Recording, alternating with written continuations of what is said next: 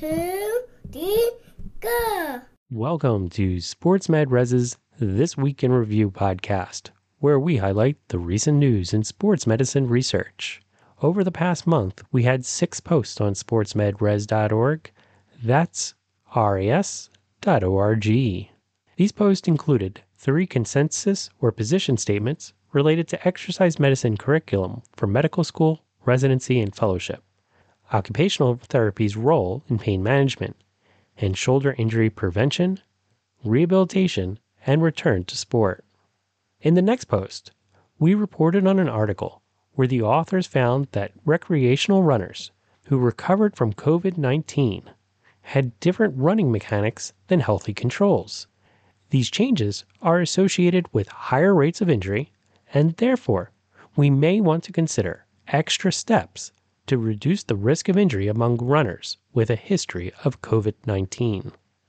In another post, we summarized a randomized clinical trial where the authors found that people with persistent concussion symptoms and fear coping or pushing through the pain behaviors could benefit from psychological-based rehabilitation programs such as graded exposure therapy. And in the final post, we described a systematic review where the authors concluded that clown interventions, these are interventions that involve humor-based distraction like magic tricks or singing, decreases acute pain and hospital stays in children 2 to 7 years old. Here to discuss the idea of humor in our sports medicine practice is our post writer, Kyle Harris, SportsMedRes's co-founder, Dr. Stephen Thomas, and Dr. John Kelly. Welcome, everybody. Welcome. So I think it's important to start off with your experiences with either using or seeing a clown intervention used in different athletes. Maybe a brief summary on strategies that you've seen employed, just to give us an idea of exactly what this idea of a clown intervention would be. Well, I think I could hop in first and say, I think that the ease of symptoms and the ease of pain, with this intervention is interesting. But I think another thing to think about and look at in terms of humor is the effect of healing and the effect of kind of stress going into a procedure. So, I think Dr. Kelly could talk, a lot about his kind of clinical practice and how he approaches it, especially from a surgical standpoint. So, when patients are coming in for surgery, they're nervous, they're anxious, they're a bit stressed, and that could have an impact on the outcome after that surgery. So I know Kel approaches that a lot of humor going into that day to try to ease some of them. So I don't know if you want to touch on that a little more, Kel. I think that Progressive commercial says it all. You're nervous, so am I. We'll get through this. No, but I have to make a comment on this. This study is fundamentally flawed as applies to athletic training. They're kids who are under much less stress, and they're not able to process humor. So I find humor, there's scripture all over the place, but humor is the best medicine. It breaks the ice. There is lots of, I wouldn't say level 1 evidence, but Michelle Monaco and I, she's a good friend, trainer. We did a talk on this years ago, and I looked up some literature. Endorphins, heart rate, blood pressure, circulation, oxygenation, immunity. It has been shown to lower pain threshold and emotional release. And also it helps engagement with the patient. You want to have a good rapport with your patient. So nothing breaks the ice more, I think, than a good, proper, I think appropriate joke. Nothing that's harmful, used as a weapon. Self-effacing humor always works, but there's numerous studies extolling the value of humor as relates to not only physiological function, but also establishing rapport with your patient. So I don't think 7-year-olds apply to most of the people that we see in our practice. That was something that jumped off to me as I was looking and doing the post, was the inclusion criteria for studies. It's a high-level study, which is really, really nice in that it's a systematic review, but the inclusion criteria where the studies had to be a randomized controlled trial study design, include children from 0 to 17 years old, and it had to directly compare a clown intervention to standard care. And I think that there is probably a lot of other information that's out there, to your point, Dr. Kelly, about how this might be employed, what effects it might have that didn't meet these inclusion criteria. I can answer that by saying, clown is a generalized intervention, but as Steve knows all too well, you direct humor towards the patient. And if someone's really anxious, you do an ice-breaking comment. If someone is not so anxious, maybe a little down, you do like an uplifting comment. Like, Steve knows if someone's really nervous, I'll walk in, I'll say, "What's we doing today?" And you have to choose your audience. Some people may be offended by that, and you have to have an emotional intelligence to read the room. And say, what does this patient need right now? And sometimes, people like after we did a study on depression after ACL surgery. Sometimes they're depressed. So they need a complimentary joke like, "You're so pretty," or "You're so smart." Of course, everyone knows that Steve Thomas's IQ is higher than my malpractice premium, or my weight, which Steve has become an issue lately. In fact, Kyle, this year for Father's Day, my wife said, "What do you want?" I said, "I want something that's silver and shiny, goes from 0 to 204 seconds. So Jeff, she got me a bathroom scale. So you know what I'm saying? This study doesn't apply to the general populace that we see, and you have to read the athlete and see what they need, and you say something positive, edifying way, whether it's to make them feel better, to affirm their confidence, to reassure them, to break the ice, and it has to be positive and it's given with love. That's the key. And if you're going to take a shot, you take it at yourself, not at them. Cal, doesn't that explain, though, why they didn't find success among the 8 to 18-year-olds? Was it takes a bit of tailoring, which is hard to do in a randomized clinical trial, to personalize the humor intervention, right? Like, it's not a one-size-fits-all of, let's give a magic trick to an 18-year-old. Exactly. A lot of them aren't like that. And it's like up there maybe just doing a monologue to all your patients at once. It has to be very, very personalized. An audience, I've never engaged with an argument with Jeff Goodman because he's a lot smarter than I am. He was Doogie Howser's tutor in grad school. So that's how smart he is.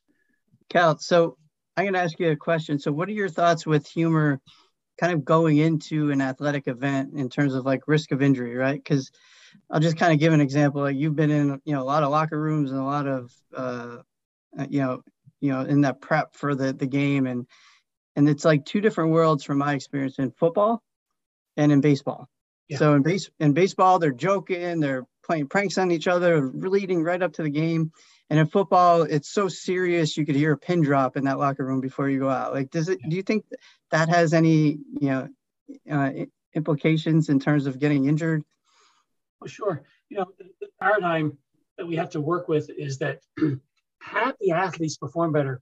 And we all know the anxiety versus under stimulation, curve, that you want to hit that sweet spot where they're excited about the game. They're not so stressed out that they tank themselves, or they're not motivated enough that they go out and put out. And I believe in something called the sandwich thing. Maybe start with an affirmation, and then you put in a joke, and then you end up with affirmation. So most of the athletes I see use a little bit of affirmation, stroking, if you will. And it goes a long, long way, especially for a game. What are they afraid of? They're afraid of not having a good game. You give them a little affirmation, say, "Boy, my gosh, I want you to have a great game. You're a great player. Is it true that you can bench press the building?" And then you end up by, this guy you're going against is a chump. You're going to kill him. So that's how I work it in, it's sandwiches sometimes, but it's really part of it, developing that emotional intelligence and reading the athletes, see what they need.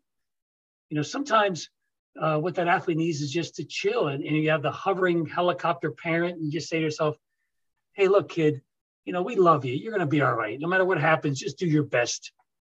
I know that you're going to kill this, and I got the Eagles calling me on line 3 right now." So something like that.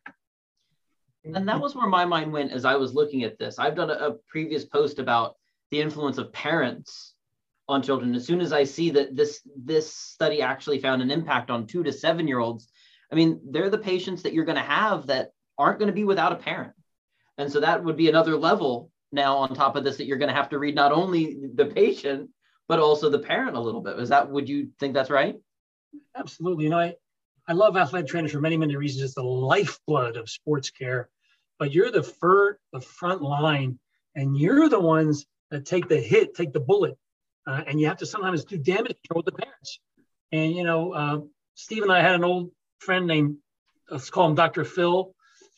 He would, confront the parents in almost a confrontational way. They say, "What's wrong with Johnny? What's wrong with Johnny? You're wrong with Johnny. You're the problem." And, I have to go to confession, Jeff. I actually told a fib once. This kid came in, was a wrestler. He was not having fun. He just he was so stressed out. The helicopter father was over the table examining. So I kind of made up a diagnosis. You have a sprain of the dorsus maximus. You can't wrestle this weekend. And he was like this. I went to confession after that, telling the fib, but he was so happy that I held him out because he was wrestling for his father. He was not having fun. And you had to pick this thing up. And as a trainer, you got to be the fall guy. You get in the way. You say, bring your parents in. We'll talk to them. You're not having fun. Why are you doing this? And they're the ones, they get hurt too. Yeah, and Kel, that's a great point. I think what you said about having that emotional intelligence. I think as athletic trainers, it's inherent in a lot of us.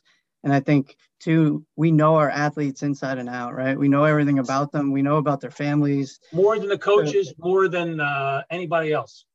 Right. So we're in a great position to try to introduce some of this. And I love your approach, how you kind of sandwich it with, the affirmation and getting them built up, but then throw some jokes in there to ease it. And so that is, I think, probably, a recommendation to all athletic trainers is to try to start doing that a little bit more in your practice, and see if it plays an effect, And you can also sandwich bad news too that way too. You start with a little joke to break the ice, and you say, well, your MRI came back positive, but I got the Sixers again, and call me every day to find out when you get back. So it's a wonderful technique you use to sort of break the ice and inject it. And obviously, in complete seriousness, you don't say ha ha ha ha ha, you tore yourself, but you can lead up to it and you can establish rapport.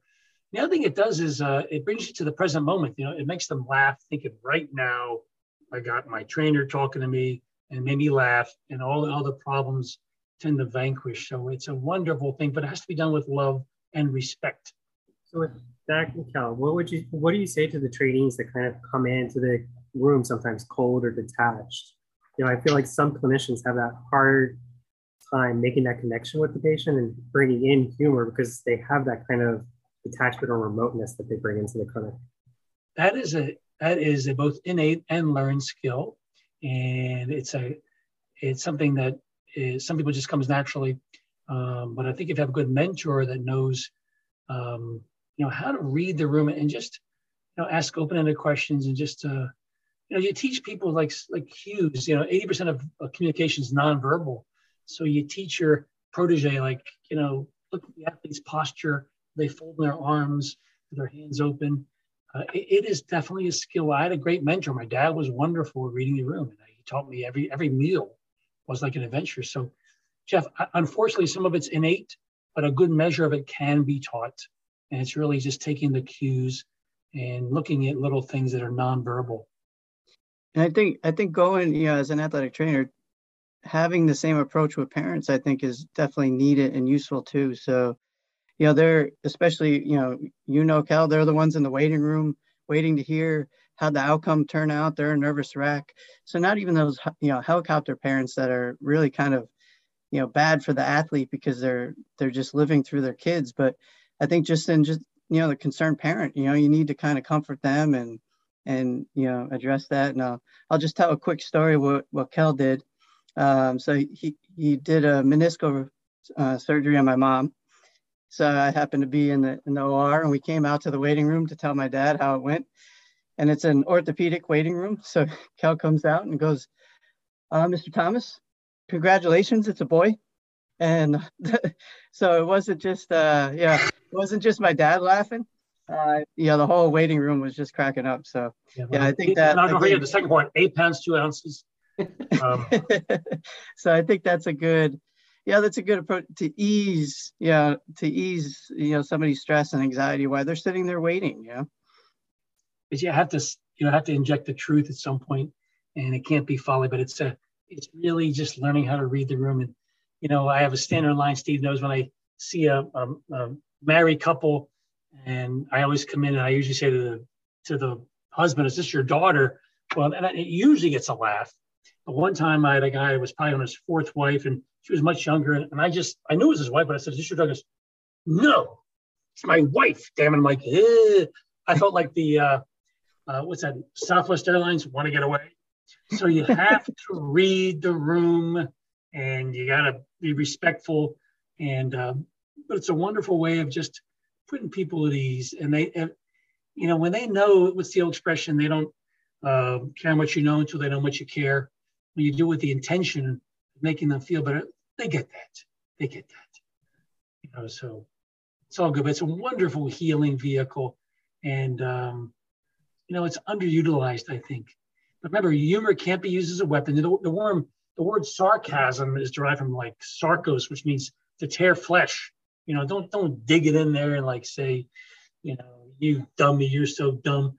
Nah, there's no need for that. You're the vanguard of their well-being, and you got to just see what they need and give it to them the best way you can. I always say optimism or truth cloaked in optimism.